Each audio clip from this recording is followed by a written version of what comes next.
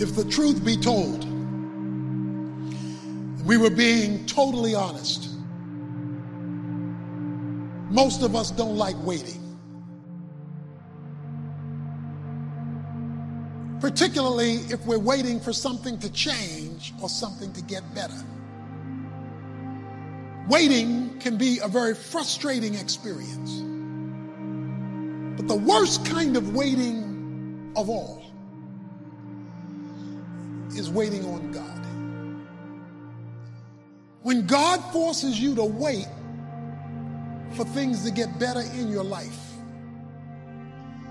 for things to improve, to change, to reverse, and nothing is happening. And yet, over and over again in the Bible, we're told to wait on the Lord. The most difficult place for you to be in life is in God's waiting room. In God's waiting room. Some of you are in God's waiting room right now. What is God's waiting room? When you're in a hurry for something to happen and God isn't. That's God's waiting room. Some of you are in a hurry to graduate. Some of you are in a hurry to get married. Some of you are in a hurry to start a family. Some of you are in a hurry to launch a new business, to close a big deal. Some of you are in a hurry for a big goal, a big dream, a big accomplishment. Some of you are in a hurry for all kinds of different things, and God isn't. And one reason we get in a hurry is we think we're falling behind. Our friend is getting married. Our coworker got promoted. The neighbors moved into a new house. We got to make things happen. We're being left out. Well, here's the key. What has your name on it will not go to anyone else. We don't like to trust somebody else's timing. Why? Because we lose control. And so we'd rather than trust God, because trusting God means, my goodness, I actually have to trust God. We'd rather go, listen, I like the plan and purpose you have for my life, but can we do it my way? And here's the funny thing. Now that I'm a parent, I recognize in my children that they don't like it to wait on my timing. They don't like to wait. They don't like to chill and be patient. But the thing is, if they would just trust my timing, they would recognize it's for their good. It's for them to be blessed and prosperous. And so you can live life frustrated, anxious, stressed out, angry, or you can rest and go, God, I have to trust in your timing. Another thing you have to learn in life is that a delay is not a denial. There's a big difference between no and not yet. Now, immature children don't know the difference. You tell a kid, not yet, they start crying and having a hissy fit because they think it means no. They don't understand a delay is not a denial. We all have things that we're waiting for, problem to turn around. When it's taking longer than we thought, it's easy to get discouraged, to become impatient. But sometimes it's not happening because we're not prepared for what God has prepared. You need more time to grow, to develop, to gain experience. Patience is developed in the wait room. Before you see what God promised, God will send you to the wait room. You may not like it. Other people are in the game, making progress. You're stuck waiting.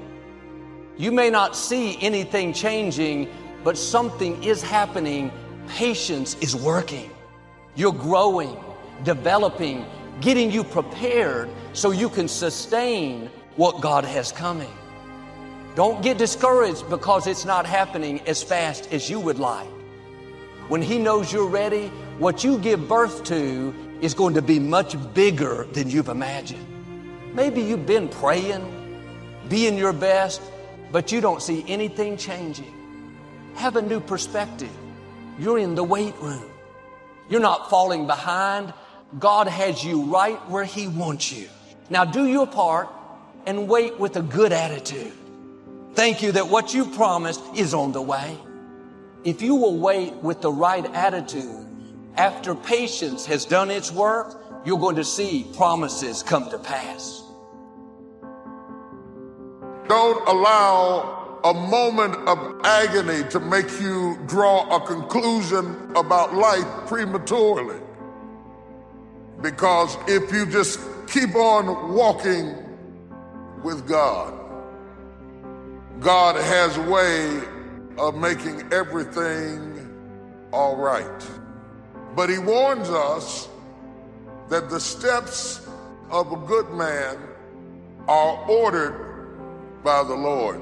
Now, the term steps implies process.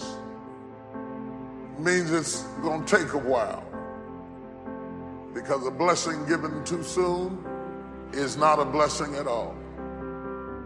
I can give my son the car keys now, but had I given it to him when he was 5, it would not have been a blessing at all. He can't handle it.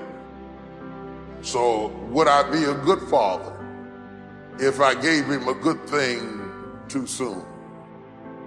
Sometimes my goodness is proven by my ability to say not yet.